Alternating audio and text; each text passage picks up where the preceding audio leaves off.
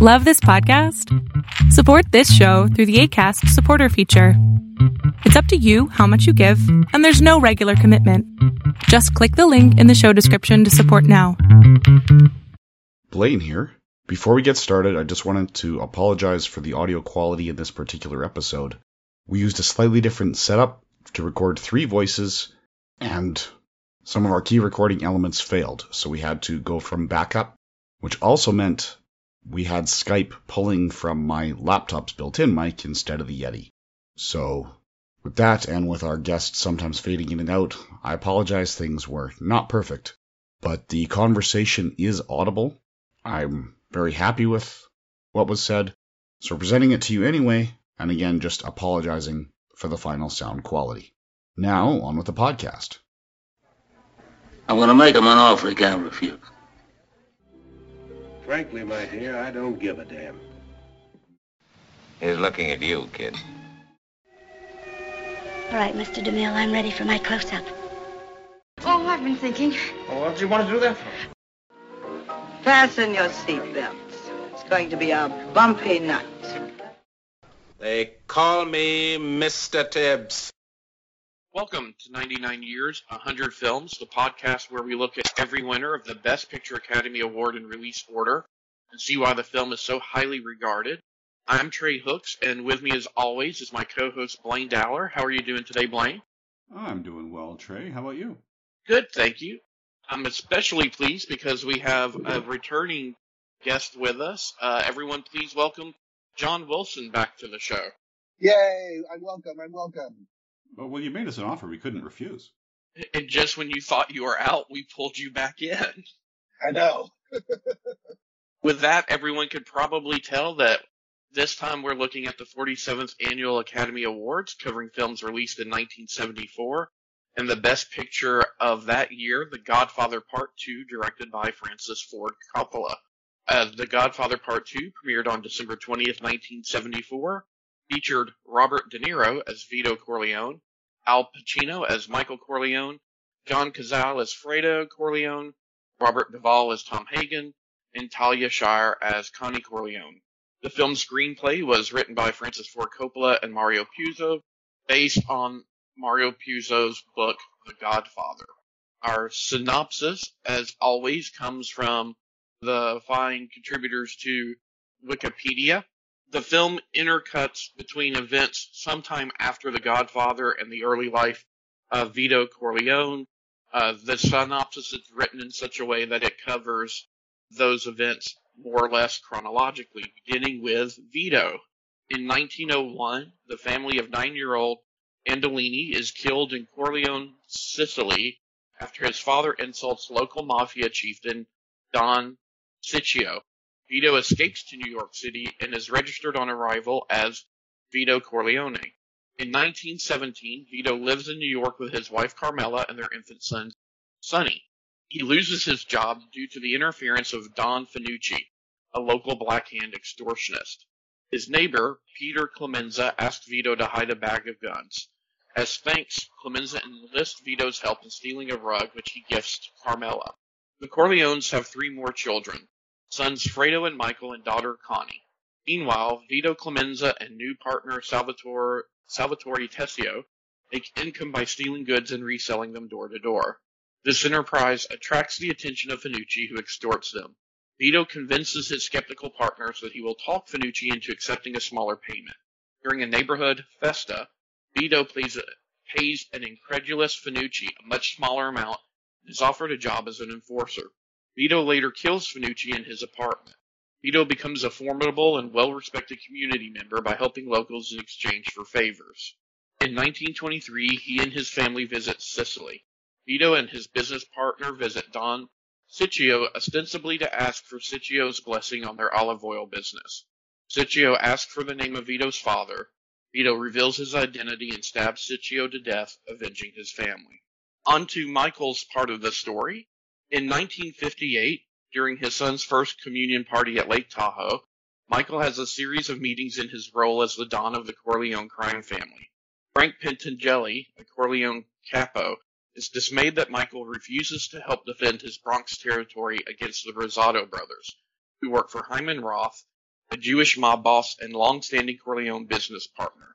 That night, a failed assassination attempt at his home prompts Michael to suddenly depart after confiding in consigliere Tom Hagen that he suspects a traitor within the family. Michael suspects Roth planned the assassination, but falsely tells Roth he suspects Pentangeli. In New York City, under Michael's instructions, Pentangeli attempts to make peace with the Rosados, but they try to kill him.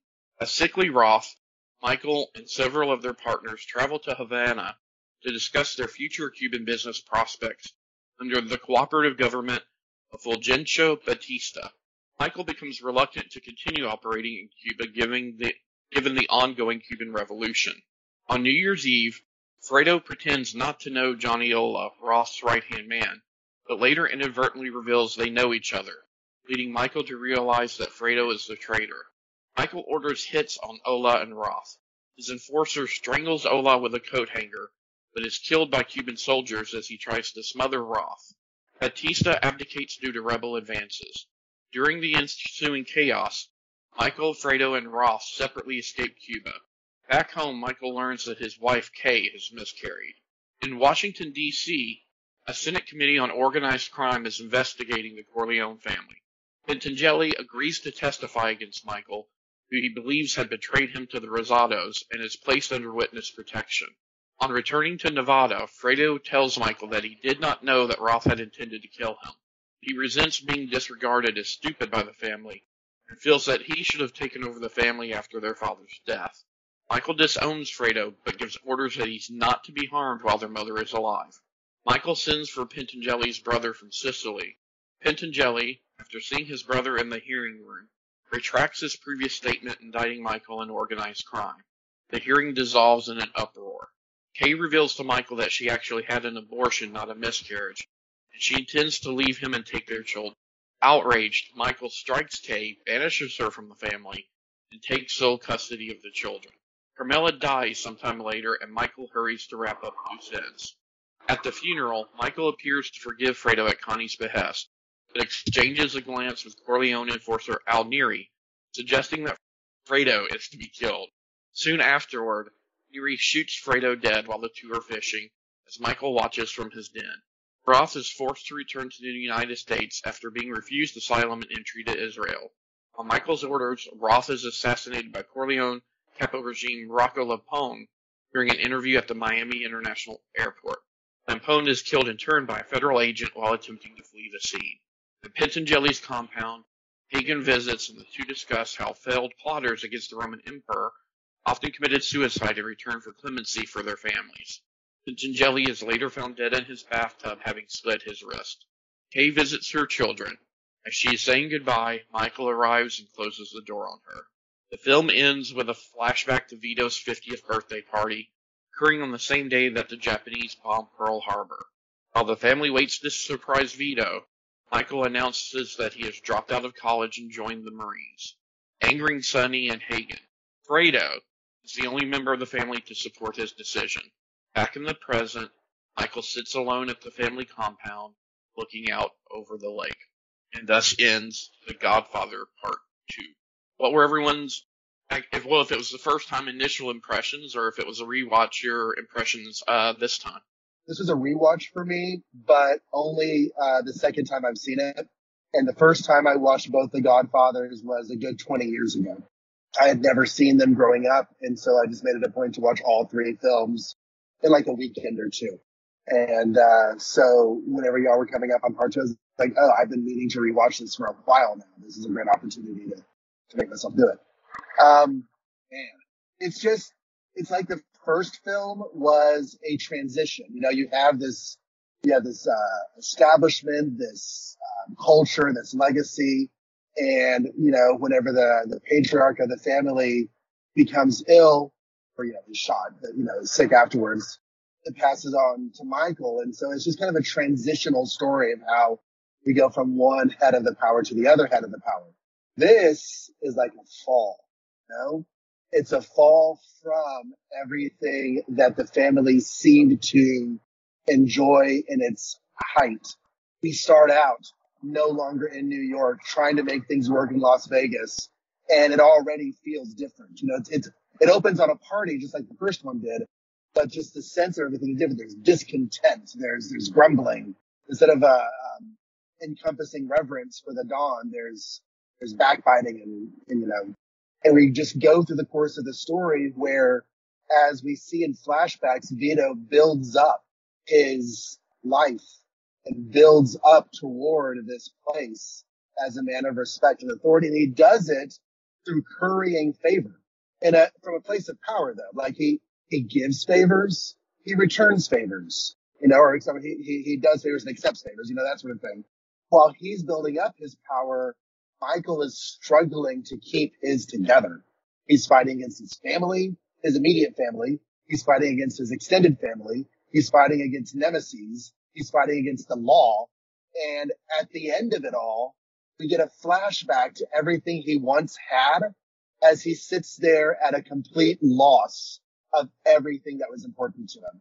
And it's this insane tragedy. But yeah, I don't know. It's a pretty amazing tapestry is what it is. Yeah, this was my first time viewing it. And I gotta say, I liked it more than part one. Partly because of the attitudes of society changing towards them.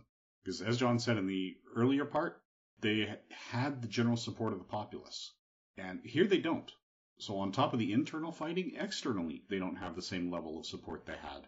The politicians are not just being bought, they're trying to leverage and get money from them, which Michael deals with fairly effectively in a sequence that I don't even recall being part of the synopsis.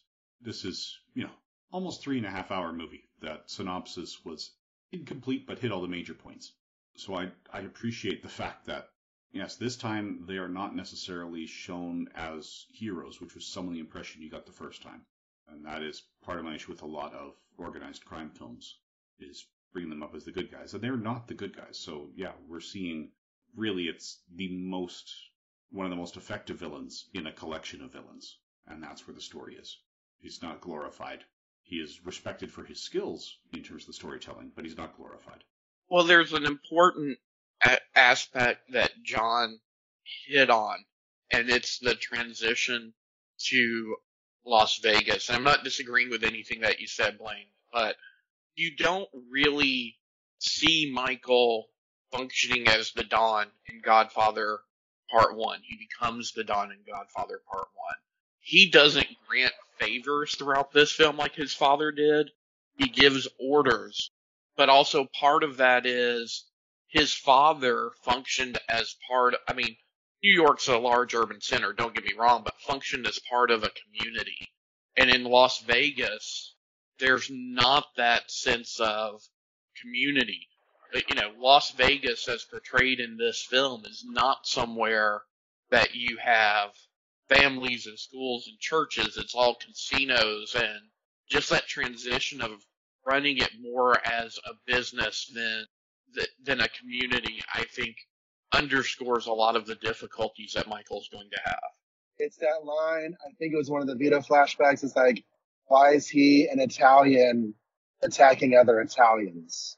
And in New York, they're able to play a part in a larger Italian community where, especially in the early 20th century, a lot of those people were either immigrants themselves or like the sons of immigrants and daughters of immigrants. And so the connection to Italy is very, very strong culturally. And they're able to operate within that in New York. And all of that is wholly absent in Las Vegas. And we mentioned it in the Sting episode. I just wrapped up listening to Karina Longworth's You Must Remember This series on Sammy Davis and Dean Martin, and a big undercurrent of that was how the two men both started in their careers as part of marginalized minorities, and the big difference between them was from the 40s to the 60s, the Italians stopped being a marginalized minority, and African Americans did not. And you have Vito on one side of that transition and Michael on the other. Right. Yeah, that's a good point, because certainly racial hatred plays a role in this story with comments about Black people and Jewish people. very disparagingly so. But although there are comments early in the film about Italian Americans, that does transition through the course of the film. And the biggest person to make those kinds of comments, the one senator, for the purposes of his own gain and station with Michael, recants on a lot of that. But it does sort of represent that transition you're saying of the place that Italian Americans, and certainly these are blanket statements that are not, these generalizations, but there definitely was a transition. What did you think of the Fredo through line in this film? I thought that, first off, Michael was suspicious before he got that confirmation. So yes, he got the confirmation when Fredo says that, oh yeah, Johnny Ola showed this place to me in a previous visit when he claimed that they never knew each other. But the way he was playing it, I thought he was already suspicious. But that could just be Michael being suspicious of everyone except Tom Hagen until he had anything concrete. But yeah, I do appreciate that because you could see Fredo's side. If it's just going by age, I could see why he felt he deserved that role, but he didn't. And the fact that he got suckered is clear evidence that he didn't. So, I mean, we also knew where his story was going as soon as he says, yeah, nothing's going to happen to him while our mother lives. And then we don't see Fredo again until their mother's funeral. That was just, okay, the clock is ticking. And how and when is it coming? So it was well written, and yeah, definitely.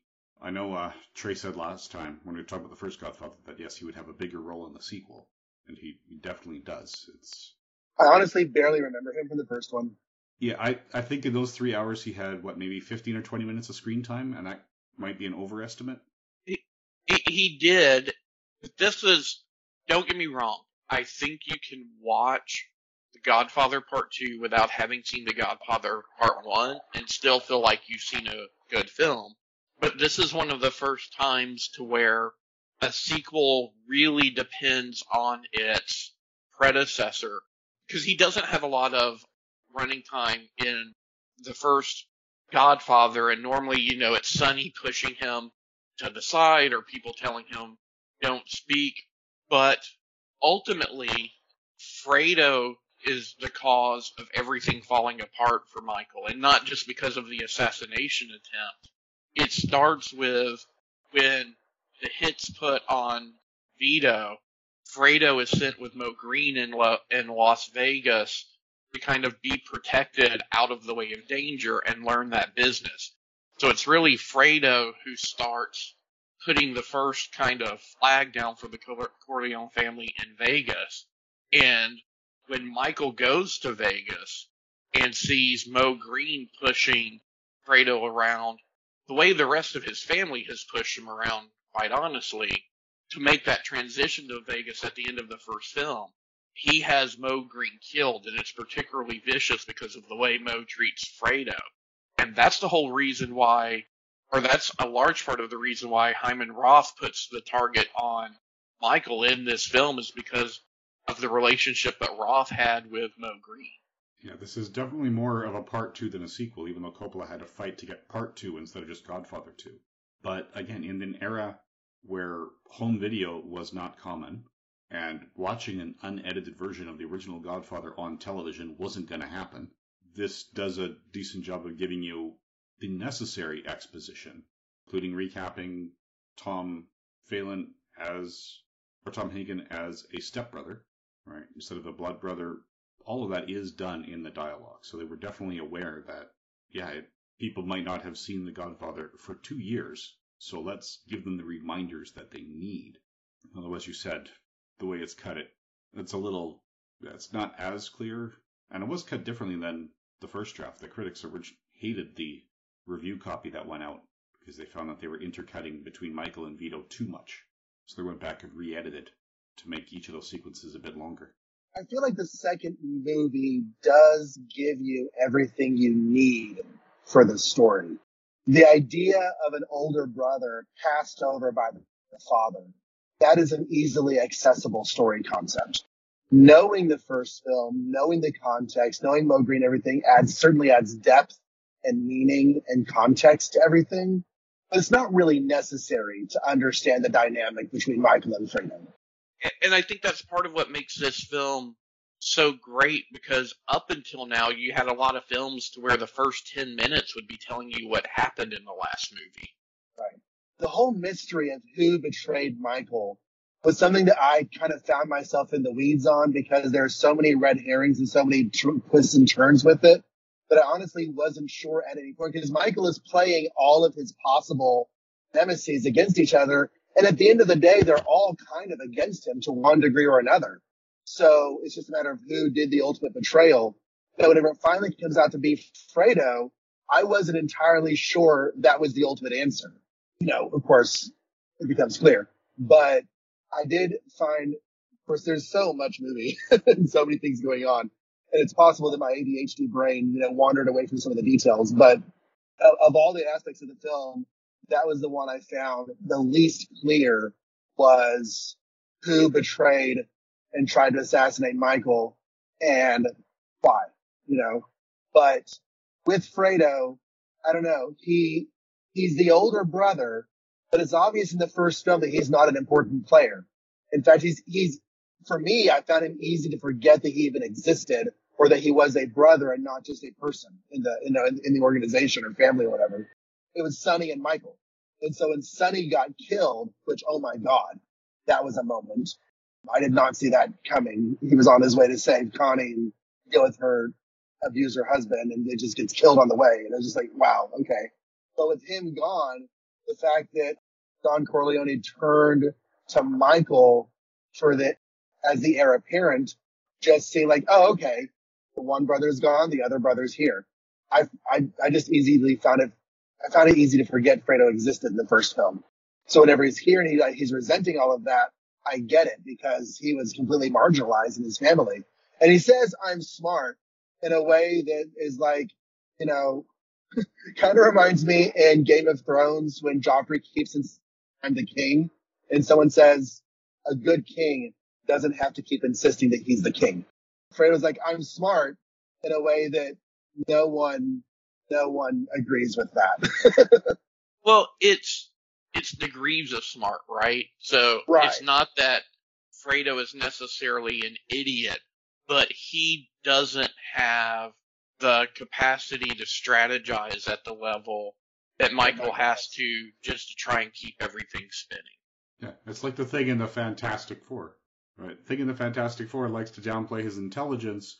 He's a pilot and an engineer. He's got multiple university degrees, but when you're standing next to Reed Richards, you're an idiot. I don't care who you are. Yeah. And that's it. Fredo is intelligent. Fredo is the reason the family's still surviving. When they made that transition to Vegas, it's because Fredo worked it and set it up. But, yeah, he's just not on the level as everyone else. Like, Fredo could be smart as in, like, IQ 115, 120, and everybody else here is in the 130s and 140s with a mindset that is better suited to this. Just the fact that Fredo let the other guys in, saying, I didn't know it was going to be a hit. This is what they said they were doing. He was too trusting to have the role he felt he deserved. Yeah, and I don't think you missed anything, John. I think while the clues were there that it was Fredo, I also think that just as many clues were laid that it was Pentangeli. On the rewatch, I thought that the hit on Pentangeli was done by Michael because of that, Michael Corleone gives his regards. Right. And it doesn't come out until later that, schemes within schemes, Roth set that up to put Pentangeli on the path, to be willing to betray Michael.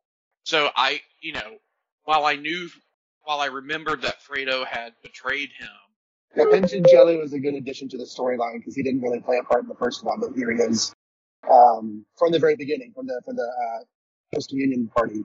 There's an interesting story behind that. So that was originally supposed to be the character of Clemenza, and the studio could not come to terms with the actor who played Clemenza in The Godfather, so it forced Coppola to create a different character. But in the original draft, Pentangeli was Clemenza. Interesting. I guess there was a couple of edits. Pacino didn't want to do the first draft that they gave him, so Coppola and Puzo did a complete rewrite in a day or two and sent it back. Because the studio, if Pacino backed out, the studio was saying, yeah, we're not making this movie, which would have been the right call. So Pacino vetoed the first writing of the second movie? Yeah, according to the notes here on Wikipedia. So, production, however, nearly ended before it began when Pacino's lawyers told Coppola that he had grave misgivings with the script and was not coming. Coppola spent an entire night rewriting it before giving it to Pacino for his review. Pacino approved it and the production went forward. Makes you wonder specifically what problems Pacino had with the first draft. It's probably one of those things that's lost to behind-the-scenes history. Yeah. Y'all want to talk about Connie? Yes, because this is an important transition for Connie. Yeah, I feel like she is a consistently important member of the backdrop of the story. You know, like, because it's a patriarchal situation, she rarely takes center stage. But, like, the events of her life and everything else are constantly influencing the way things are going. We open on her wedding in the first film. She's the one getting married. And everyone's so happy and so excited. But then her husband turns out to be the abuser in the first film, which completely shatters all of her dreams of the kind of life she could live. And it, you know, to me, it just sort of highlighted where the world was when it came to domestic abuse at that time in history. The only way to stop it was to go beat the man up. And that didn't really stop him. You know, it kept on going.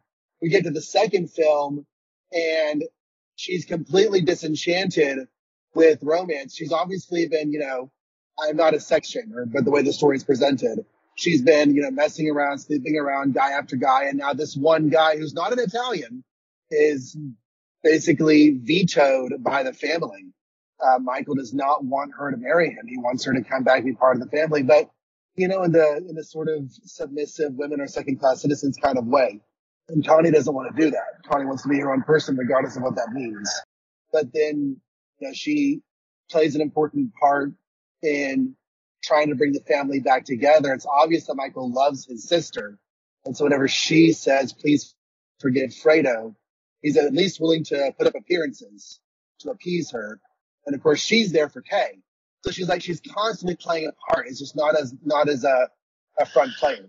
It's that gender roles of the time, right? So Michael is expected to lead the family as a business, and she's expected to be the matriarch and actually look over the family unit. And you're right. To the extent that Kay stays in the story, that's a lot of Connie's doing. And as you were saying that, John, I think you could almost, you know, Carmela is such a non-entity in the story. You could almost do like a Godfather 2B and kind of juxtapose Carmela's life with Connie's life, especially with what happens in 3 with Connie and the family. I don't even remember what that is. The 3 is, actually all 3 of these were a very vague memory for me. While she is not his consigliere, she crosses the line into taking part in the family business, as in the business side of things. And she has her own views of what's good for Michael and what's good for the family, and sometimes the moves she makes are beneficial, and sometimes they run counter to what Michael's plans are. Well, good for her, because by the time it gets 1989, 1990, the gender politics have shifted. Exactly. And her being able to step up more, being able to take a more active role, regardless of Michael's opinion on whether it's good for him or not, that's something I can appreciate. She, Carmela is little more than a face in both of these films. The statement's even more true in the second one than the first one. She's a face that you see a couple of times in the film, and not much more than that. So Connie is able to see more of her is good.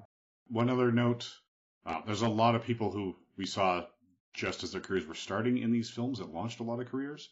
And that other guy that she married, Merle Johnson, was played by Troy Donahue, not just a lyric from Grease. Nice. Oh, and the actor who tries to kill Pentangeli was Danny Aiello. Yeah. One of the FBI agents who was protecting that Pentangeli was Harry Dean Stanton, who would go on to Alien and a bit part in Avengers because Joss Whedon loves Alien. And another one that stood out to me was Peter Donat. He was at Questat, Hiram Roth's guy on the panel. I will always know him as Fox Mulder's father Bill from the X-Files. And one of the other senators was actually Roger Corman, who gave Francis Ford Coppola his start and has produced a tremendous number of films, I don't think any of which have ever been part of the Oscar conversation. There were a lot of faces in this film that I was like, oh, I've seen them a lot in later stuff, and this was probably one of the main films that, like, well, for some of the older actors, probably not, but, this film probably played a large role in them becoming actors, or not becoming, but, like, gaining prominence in that scene. Where do you want to go next? Do you want to go ahead and go to the nominees, Blaine? Sure, we can do that. So the 47th Annual Awards were held on April 8th, 1975 in the Dorothy Chandler Pavilion, Los Angeles, hosted by Bob Hope, Shirley MacLaine, Sammy Davis Jr., and Frank Sinatra. So Best Picture went to The Godfather Part 2, beating out Chinatown, The Conversation, Lenny, and The Towering Inferno. Best Director went to Francis Ford Coppola for The Godfather Part 2, beating out Roman Polanski, Francois Truffaut, Bob Fosse, and John Cassavetes for Chinatown, Day for Night, Lenny, and A Woman Under the Influence, respectively. Best Actor went to Art Carney for Harry and Tonto, beating out Albert Finney in Murder on the Orient Express, Dustin Hoffman in Lenny, Jack Nicholson in Chinatown, and Al Pacino in The Godfather Part 2. Best Actress went to Ellen Burstyn for Alice Doesn't Live Here Anymore as the title character, beating out Diane Carroll for Claudine, Faye Dunaway for Chinatown, Valerie Perrin for Lenny, and Gina Rowlands for Woman Under the Influence. Best Supporting Actor, Robert De Niro, took it home for Godfather Part 2, beating out Fred Astaire in The Towering Inferno, Jeff Bridges from Thunderbolt and Lightfoot, Michael V. Gazzo from The Godfather Part 2 as Frank Pentangeli, and Lee Strasberg for The Godfather Part 2 as Hyman Roth. Best Supporting Actress went to Ingrid Bergman for Murder on the Orient Express, beating out Valentina Cortez in Day for Night, Madeline Kahn for Blazing Saddles, Diane Ladd for Alice Doesn't Live Here Anymore, and Talia Shire for The Godfather Part 2. Just want to note, Madeline Kahn, it's not easy to hit the acting awards for a comedy, and she did it for Blazing Saddles. Best Original Screenplay went to Robert Towne for his screenplay for Chinatown, beating out screenplays for Alice Doesn't Live Here Anymore, The Conversation, Day for Night, and Harry and Tonto. Best Screenplay adapted from another material went to The Godfather Part 2 for Francis Ford Coppola, and Mario Puzo, based on Puzo's novel, beating out The Apprenticeship of Dudley Kravitz, Lenny, Murder on the Orient Express, and Young Frankenstein. Best Foreign Language Film went to Amarcord, coming out of Italy, beating out Cat's Play from Hungary, The Deluge from Poland, La Combe Lucien from France, and The Truce from Argentina. Best Documentary Feature went to Hearts and Minds and Peter Davis, beating out The 81st Blow, Antonia, Portrait of the Woman, The Challenge, A Tribute to Modern Art, and The Wild and the Brave. Best Documentary Short Subject went to Don't by Robin Lehman, beating out City Out of Wilderness, Exploratorium, John Wyers High Sierra, and Naked Yoga. Best Live Action Short Film, One-Eyed Men Are Kings, beat out Climb, The Concert, Planet Ocean, and The Violin. Best Animated Short Film went to Closed Mondays, beating out The Family That Dwelt Apart, Hunger, Voyage to Next, and Winnie the Pooh and Tigger 2. Best Original Dramatic Score went to Nino Rota and Carmine Coppola for The Godfather Part 2, beating out Jerry Goldsmith's score for Chinatown, as well as the scores for Murder on the Orient Express, Shanks, and John Williams' score for The Towering Inferno. Best Scoring, Original Song Score, and Adaptation or Scoring Adaptation went to The Great Gatsby, adapted by Nelson Riddle. I'm used to hearing Nelson Riddle as the guy who came up with the theme song to the 1966 Batman. That beat out the scores to The Little Prince and Phantom of the Paradise. Yes, the movie that's just really a vessel to get Kiss into movies. Best Song, We May Never Love Like This Again from The Towering Inferno, beating out Benji's theme from Benji, the title song from Blazing Saddles, the title song from The Little Prince, and Whoever or Wherever Love Takes Me from Gold. That's music by Elmer Bernstein, who is about 10 years away from the movie I know him best from. Best Costume Design went to The Great Gatsby by Theoni V. Aldrich, beating out Chinatown, Daisy Miller, Godfather Part 2, and Murder on the Orient Express. Best Sound went to Earthquake, beating out Chinatown, The Conversation, The Towering Inferno, and Young Frankenstein. Best Art Direction went to The Godfather Part 2, beating out Chinatown, Earthquake, The Island at the Top of the World, and The Towering Inferno. Best Cinematography went to The Towering Inferno, beating out Chinatown, Earthquake, Lenny, and Murder on the Orient Express. And, Murder on the Orient Express was by Jeffrey Unsworth. He would also be in that same movie 10 years from now. He worked on 2001: A Space Odyssey as well. Best Film Editing went to The Towering Inferno, beating out Blazing Saddles, Earthquake, Chinatown, and The Longest Yard. The Special Achievement Award went to the visual effects for Earthquake. The Academy Honorary Awards went to Jean Renoir and Howard Hawks. The Jean Hirschholt Humanitarian Award went to Arthur B. Krim. And just for the statistics end, for multiple nominated films, Chinatown and Godfather Part 2 both had 11 nominations. Towering Inferno had 8. Lenny and Murder on the Orient Express both had 6. Earthquake had 4. Alice Doesn't Live Here Anymore, Blazing Saddles, The Conversation, and Day for Night each had 3. And Great Gatsby, Harry and Tonto, Little Prince, Woman Under the Influence, and Young Frankenstein had 2 each. And then the multiple award winners, The Godfather Part 2 won 6, Towering Inferno won 3, and Great Gatsby won 2. Okay, so that is the rundown of the Academy Awards themselves. So let's start with the big one. How do you guys feel about the decision to put Godfather Part 2 above Chinatown, The Conversation, Lenny, and The Towering Inferno? I think it was the right decision. They're all great films. I mean, even, both off-air and on-air, we've talked about separating the artist from the work when it comes to Roman Polanski. In any other year, I would have seen Chinatown winning, but just the scope and sweep of Godfather Part 2 puts it ahead. John? I don't know any of the other films, but I would be hard pressed to imagine a film surpassing The Godfather Part 2 and just the epic drama. And I mean that like not epic and like, oh, epic, but like this feels like an epic. This feels like a huge story with like Trey said, a large scope to it. It's, the one bit of dialogue comparing things to the Roman Empire is not feel misplaced, like we had a transition of emperor and a fall of the empire kind of thing going on, or certainly a step toward the fall of the empire. The Corleone family still exists at the end, but not in any shape or form like it was at the beginning of the first film. And from my perspective, I'm only familiar with 3 of them. So I've seen The Godfather Part 2, The Conversation, and The Towering Inferno. Frankly, if Chinatown had won, this podcast wouldn't exist, because I can't do Roman Polanski.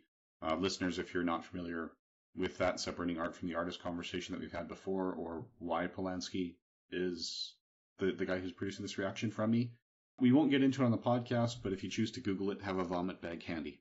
So as for the others, The Towering Inferno is also impressive from a spectacle level, but not a complexity or depth level. Like The Godfather Part 2, you could pull the threads and see the nuance. Towering Inferno is, holy crap, they got the movie made, but there's not a lot of depth. So I get the respect of giving it the Oscar nomination because it was so hard to make, but I also agree that it shouldn't have taken home the statue. The Conversation is another one that could have taken it in a lot of years. It's also fantastic. It lists Gene Hackman, John Cazale, Alan Garfield, Cindy Williams, Frederick Forrest, Harrison Ford, Terry Garr, and Robert Duvall on the cast, and also Francis Ford Coppola, who put together Godfather Part 2. So yeah, I don't think it was overlooked for Best Picture, but I do think The Conversation was overlooked for one of these. I don't know if you guys want to talk about some of the other major awards first. But from those I've seen, I have no issues whatsoever with Godfather Part 2 taking it home. Yeah, I also recommend The Towering Inferno. We're about to see in 1975 the blockbuster really take form. But The Towering Inferno is kind of the prime example of that star-studded disaster film that kind of was the proto-blockbuster before Jaws. Earthquake, which, got the Best Visual Effects Award, was another entry from kind of that disaster subgenre. So how do you guys feel about the director or acting categories? Really surprised that Coppola didn't even... Oh, wait, no, he won. Never mind. Yeah. I was reading it completely wrong. Not seeing the majority of the other films, it's really hard. It's really hard to say. I really need to see Lenny just because I was not impressed that much with Cabaret, to see if I like Bob Fosse in something that's not what should have been his wheelhouse. And I just haven't seen the other two films. John, any thoughts on director or the acting? I was surprised that Robert De Niro won, but Al Pacino didn't. But at the same time, Al Pacino tends to portray a rather stone-faced Michael. Like, he's going through a lot of stuff, and you can see the emotion, but he is a very hard man. And the character is a very hard man. Whereas Robert De Niro is able to play a wider range because the character goes through a wider range of situations and reactions to those situations. Basically, Robert De Niro is playing a younger version of a character we saw in the first film. So he has to kind of ape that actor, and he does a good job of making you feel like it's the same actor, but make you feel like it's the same character, but not just mimicking the performance. So I can see Robert De Niro definitely meriting that statue. I complete John. I agree, John. Interesting fact tidbits. The Godfather, Marlon Brando took home Best Actor for Vito, and Al Pacino lost again that year because James Caan, and Robert Duvall, all three, they made up like almost the entire nomination pool for Best Supporting Actor, and Joel Grey won for Cabaret, and Wayne and I had kind of made the assumption that maybe all three of them, having been for the same film, kind of split the vote. And yet here Robert De Niro wins with, again, 3 nominees from Godfather Part 2 in that category. But honestly, yeah, Gazzo and Strasberg did well, but not well enough to split the vote from De Niro. So, and for the Best Actor, the one that really blows me away is Art Carney taking it home. I've never seen Harry and Tonto. Now I kind of do, because I know Art Carney from The Honeymooners, and he was not directed to give an Oscar caliber performance in television comedies at the time. That's not what they were looking for. So seeing that he was up against Albert Finney, Dustin Hoffman, Jack Nicholson, and Al Pacino, and he took it home, I kind of want to see Harry and Tonto just to see that performance. Because, yeah, of those movies, I haven't seen this version of Murder on the Orient Express recently. The only other one I've seen is Pacino in The Godfather Part 2. But Finney, Hoffman, Nicholson, and Pacino, I have never seen them do a bad performance. So the fact that Carney came out on top was a surprise. And then Best Actress, we have John here. So not quite Michael Bailey, but still we got to point out how it all comes back to Superman. With Best Actress nominees including Valerie Perrin, who would be Miss Tessmacher in 1978, and Faye Dunaway, who's the primary villain in Supergirl. We're both on the nomination list. Actually, yeah, Faye Dunaway and Peter O'Toole, it was the cast that helped me convince my mother to take us to Supergirl when it came out. And we all walked out going, how did they get that cast to make this movie? Fair question. Yeah. We're assuming that a huge part of the production budget was paychecks to them. I'll throw it out there. It's got nothing to do with Godfather Part 2. I think the film you were thinking about with Kiss, Blaine, was Kiss meets the Phantom of the Park. Phantom of the Paradise is Brian De Palma's rock opera blend of Phantom of the Opera and Faust. It is a complete head trip. I highly recommend it, and I want to live in a world where it won Best Score instead of The Great Gatsby or The Little Prince. Okay, yeah, you're right. I was thinking of the wrong film. So the only other comment I really have on any of the awards in any of the categories, I never had any desire to see Earthquake until today. I want to hear the sound that beat the conversation. Because that movie is all about sound. I first saw it in a film studies class when we were studying film sound. It's not over the top, but that's the point. The sound design in that is incredible. And I want to see how it lost, frankly. So did you guys have any other comments on the Oscars before we go on to the Golden Globes?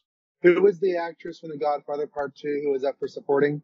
That was Talia Shire for her role as Connie Corleone. Okay, that's what I thought. Okay. So moving on to the 32nd Annual Golden Globes. The Best Picture in the Drama category went to Chinatown, beating out The Conversation, Earthquake, Godfather Part 2, and A Woman Under the Influence. Comedy or musical, The Longest Yard beat out The Front Page, Harry and Tonto, The Little Prince, and The Three Musketeers, which, another Superman tie-in. Richard Lester directed The Three Musketeers and its sequel, and they convinced him to come finish Superman 2 and do Superman 3 on the promise that they would pay him what they hadn't paid him for his work on those. He was hired to direct one long movie, and then they split it into two, and he only got one director fee. Anyway, Best Performance in a Motion Picture Drama. Actor went to Jack Nicholson for Chinatown. He beat out James Caan in The Gambler, Gene Hackman in The Conversation, Dustin Hoffman in Lenny, and Al Pacino in The Godfather Part 2.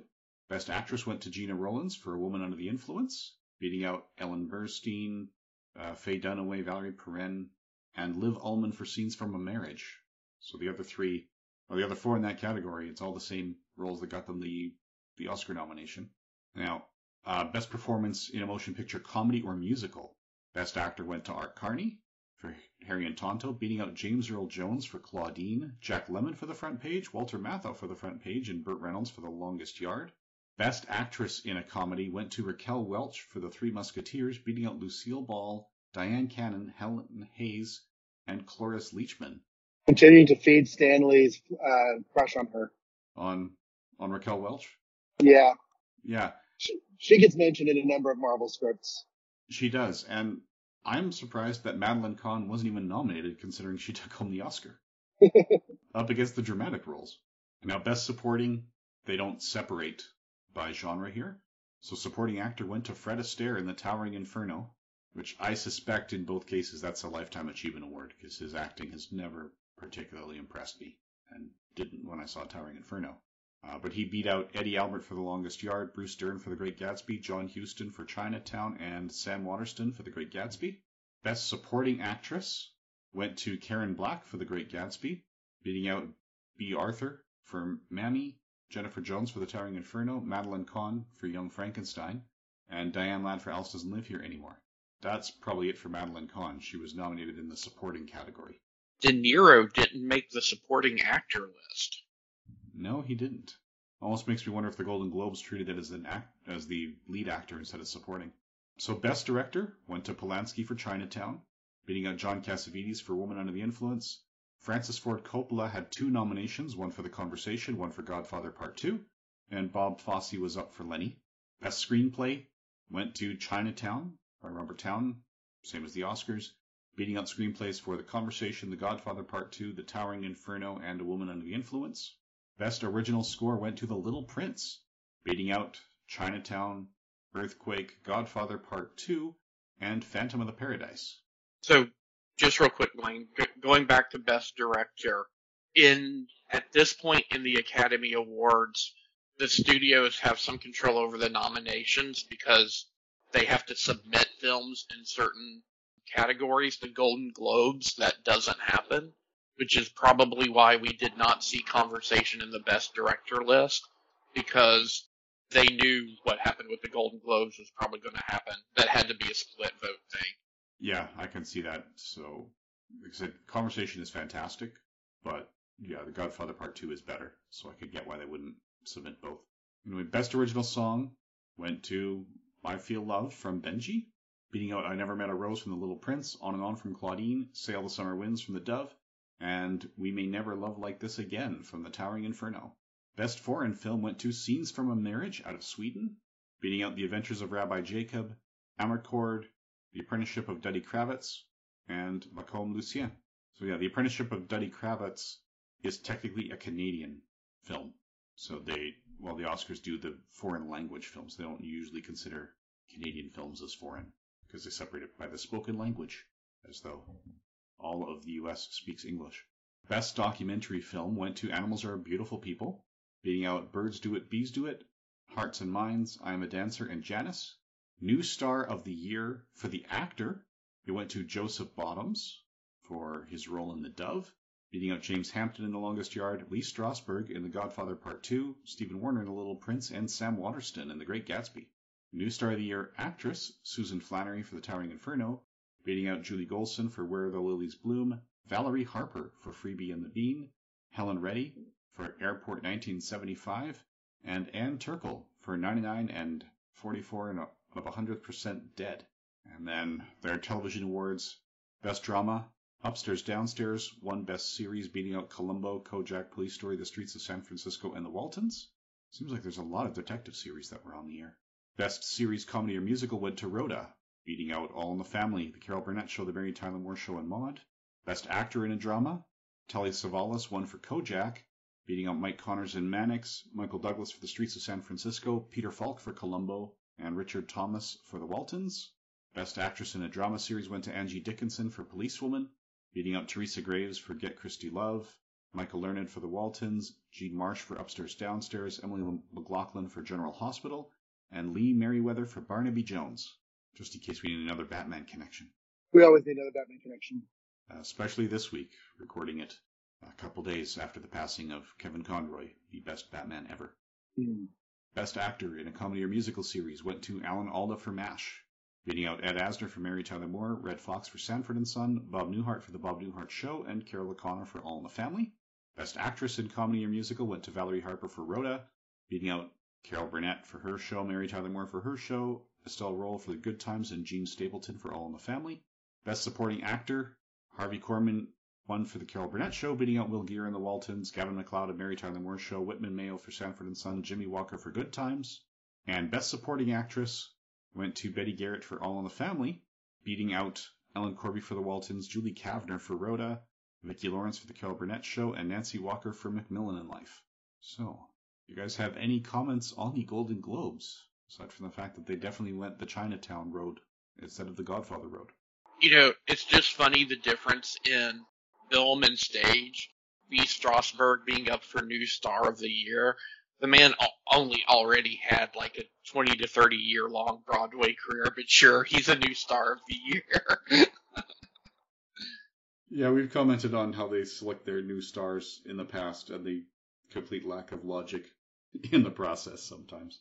It just seems like we have no regard for stage performance careers, except for as they might be a background to somebody's film and TV career.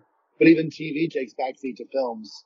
I think we're starting to see that change a little bit with a transition to streaming and long-form storytelling on, streaming platforms. There might be a little bit of a transition to the prominence given to that versus films. But I don't know. I've always felt growing up that films were king, TVs were the duke, and plays were like, okay, also ran.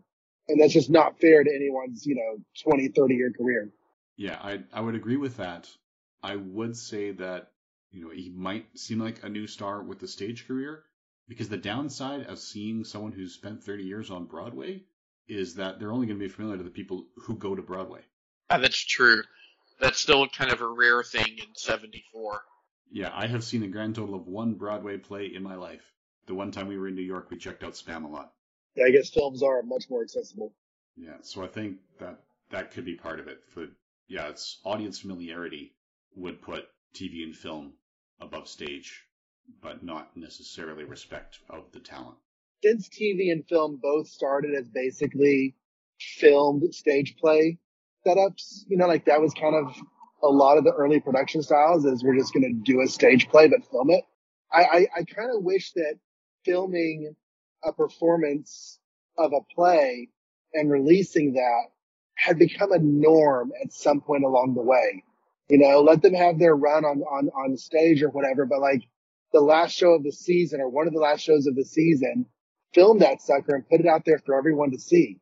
I wish that had been a thing at some point. Yeah, it's starting to get there with low-selling DVD releases, so some of the stage plays are accessible, but not a lot. And I think within the industry, you've got to respect a lot of the stage plays because you look at movies, you could have someone who gives 3 good takes out of 8 who ends up taking home an Oscar. Right. Because they can edit together those good takes. To get it on the stage, you've got to give a consistently good performance time after time after time after time, and not get bored delivering the same material over and over. I would think that the stage play is much more challenging because you can't just do a cut, change camera angle, and do it again in 30-second shots. Yeah, you can't dry on stage. I mean, it happens. People do. But TV shows and films have entire blooper reels of people, drawing on their lines and collapsing into laughter time after time. And you can't do that on stage. You just can't. No, and if it starts to happen, you got to adapt, ad lib, run with it, and get back on track. So right. I think it is the most challenging of the 3 acting jobs, but it doesn't have the accessibility. On a related note, Richard Thomas, I know this is television, he was nominated for Best Actor in a Drama Series. I saw him on stage just recently. Instead of doing a set of, spring break, vacation, summer vacation, etc. this year, we decided to get season tickets for the family to the Broadway series at the local theater, and he's touring in To Kill a Mockingbird right now as Atticus Finch. So we got to see him at the local theater in that. It was really good. Mary Badham, who won Best Supporting Actress, to bring it back to the remit of our show back when we covered the year that To Kill a Mockingbird came out, is in that production. She now plays, I can't remember the character's name, but the old widow neighbor who's so harsh to Scout. So shall we go through how time has treated these films? Sure. So going to the IMDb, and again we are looking specifically at anything released in 1974 as a feature film, which has at least 1,000 ratings on it. So the number 1 film of 1974 is The Godfather Part 2. In fact, in the IMDb Top 250 Films of All Time, it's number 4. Wow. So I'd imagine whatever's the second highest of 1974 is a bit of a gap. There's a bit of a gap, but they actually both make the Top 250 list. Okay. So the second highest of the nominees is Chinatown at number 8, and that's in the Top 250 at number 156. So Scenes from a Marriage, the Golden Globe choice for the Best Foreign Film, is number 4. And I'm scrolling down here trying to find other nominees. We've got Young Frankenstein at 14. The Conversation comes in at number 21. Lenny is number 29. Scent of a Woman, but Not That Scent of a Woman, is in at number 35. Although I think this one, it sounds like the Al Pacino version is a remake of this Italian film. A young private is assigned to accompany a blind captain. It soon becomes clear that they are both complex personalities. Oh, here at number 42, we have the Texas Chainsaw Massacre. Not that it was nominated for anything. Harry and Tonto is 56. Phantom of the Paradise is 52. Murder on the Orient Express is 53. I'm seeing the front page. Alice Doesn't Live Here Anymore. There's Claudine. The Longest Yard. Here we go. Towering Inferno is coming in at number 77. So yeah, really, it's down to Godfather Part 2 and The Conversation as far as these guys are concerned. Conversation does not make the IMDb Top 250. Now, Letterboxd also agrees that Godfather Part 2 is number 1 for the year, and also puts Chinatown at number 8. And then they've got Conversation higher. That's number 15 on their list. And I'm just scrolling through the top 72. I am not seeing the other nominees here. So it seems like history has agreed that, yes, Godfather Part 2 takes it home, and they've agreed that Conversation and Chinatown should be on the nominee list. Looking at these, considering that a lot of the other ones, just with the understanding that non-English films did not tend to do well at the Oscars, and really still don't. I think Parasite is the first non-English language film to take home the big award. Yep, because when the other recent memory nominee was Life is Beautiful, and that they nominated it for both Best Picture and Best Foreign Language, and it won Best Foreign Language instead of Best Picture. And really, it was a contender for Best Picture. Yeah, which is almost like something of a consolation prize. Yeah, we had the same thing with Crouching Tiger, Hidden Dragon. Oh, that's right. Okay. Yeah, so it seems like, when you're in for both categories, we'll at least give you this. But yeah, so far Parasite is the first non-English language film, and of these 100 films that we intend to talk about, 95 have received the award at the time of this recording, and Parasite's number 93. So, looking ahead a little bit, if Everything Everywhere All at Once gets nominated for this year, I'll be interested in seeing how it gets nominated, because about half the film is in English and about half the film is in Mandarin with subtitles. Okay. It's been sitting in my to-watch pile for far too long. Same here. So I'm wondering how they'll do that divide. It's one of the things that I actually really like about it, because it really effectively shows, as an immigrant family, how you kind of swap back and forth between the two languages. This film did that too, The Godfather Part 2. I mean, there's a lot of Italian. For as much as I've heard grousing about, I don't want to go to a movie to read the subtitles, and yet The Godfather Part 2 has so much subtitled Italian, and yet it does. I've never once heard that complaint with The Godfather Part 2. Yeah, well, looking at the IMDb Top 250, Everything Everywhere All at Once is at number 226, and there are only 2 films from 2022 so far on that list, and we're recording this November 13th, 2022. So if you're looking at the IMDb Top 250, this would predict that Top Gun Maverick is going to take home Best Picture, and Everything Everywhere All at Once would be nominated. We'll see how that plays out, because Top Gun, I haven't seen Maverick yet, and I've heard it is far better than you'd expect from a sequel 20 years later. Or actually, 35, 40 years later?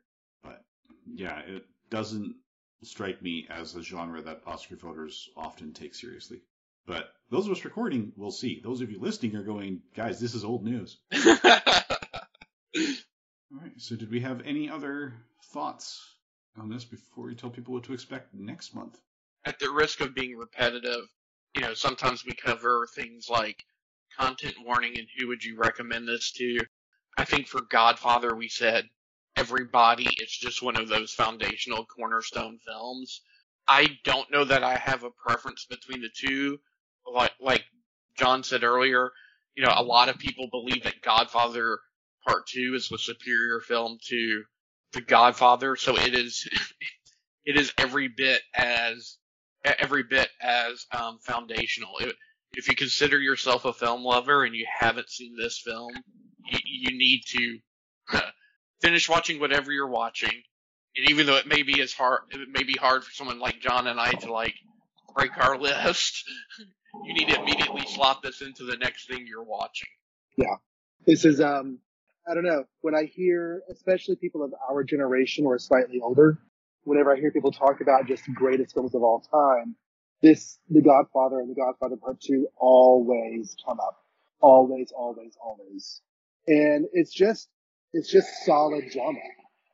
It's a solid drama about a family, about history, about the way things were at the time. It encapsulates, a period. Because one thing we haven't talked about is that even though this is a 1974 film, and so it's old from our perspective, it is in turn a period piece. So we have, the 50s and the 60s being portrayed here in a way that doesn't feel 60s or 50s stereotyping. That's just the setting they used. And I don't know, I could just get back into long discussions about the different aspects of this film, because there's so much going on to it. But yes, The Godfather and The Godfather Part 2 are foundational. Godfather Part 3 is an interesting sequel, but The Godfather and Godfather Part 2, to me, they should be considered as a duology, as the two halves of a single work. And I'm not sure that I could say which one I prefer over the other, because each has its own strengths. The Godfather Part 2 has the flashbacks, which I think add to the depth of the narrative. I'm not sure that it would stand as well without those flashbacks. They certainly add to the experience of the film. And whereas the first film is all in the present day of the setting, not the present day of the release. Yeah, I feel like the flashbacks in this are similar to Michael's sojourn to Sicily in the first film. They give it a greater depth and scope, and it breaks things up. One of the reasons why Francis Ford Coppola deserved Best Director for this is, there's almost a softer focus to the flashback scenes that kind of give you a visual separation from what's going on in the current day in the film. Yeah, they do definitely change the tone of the film between locations, so you can immediately see which era this scene is taking place in. So yeah, I would also say that this is part of the conversation. Parents would probably want to watch it before deciding if their children are old enough for it, because there definitely are some moments of violence in particular, and some other elements that I wouldn't watch it with a 2-year-old for sure. When you're in the teens, it depends on the kids. So yeah, know your kid, preview it, and then decide if you're watching it together. I've always been a bit more liberal in my approach to children and films. I think that if a child is old enough to appreciate the drama of this film, if they have that maturity of storytelling enjoyment, because it is a slow drama, then they're probably old enough to cope with and handle the difficult elements of the film. But to each their own. And you know what? Thinking about it, I would recommend seeing The Godfather before you watch The Godfather Part 2. So if you haven't seen either, start with number 1. And this is more subdued in that respect than Part 1. So it's not tame. It's just not as extreme as Part 1. So if you've already seen it with someone who's good with Part 1, I don't think you'll have any issues with Part 2. And with Part 1, the violence that is shocking is meant to be shocking for the storytelling in both parts. So, yeah, again, it's different. Parents will start at different ages. But if you're concerned about violence, check it out. And then Godfather 3 is like, yeah, violence is awesome. All right, so shall we let people know what to expect next month? Yes, next month we check ourselves into the asylum along with Jack Nicholson for One Flew Over the Cuckoo's Nest. Also nominated were Barry Lyndon, Dog Day Afternoon, Jaws, and a documentary about my hometown, Nashville. I'm joking about it being a documentary, but... Yes, we've got Stanley Kubrick films coming up, and listeners know how I feel about Stanley Kubrick. And One Flew Over the Cuckoo's Nest is the second of 3 films to do the 5 major sweeps, if we just tip our hands on that part. At this point, it took home Best Picture, Best Actor, Best Actress, Best Director, and Best Screenplay in the screenplay category it's eligible for. So that's only happened 3 times in history. Started with It Happened One Night in 1934. It won't happen again until Silence of the Lambs. We should try to have someone special join us for Silence of the Lambs at least. What do you think, Trey? I think so. I can think of at least one person we'd probably invite on for it. Okay.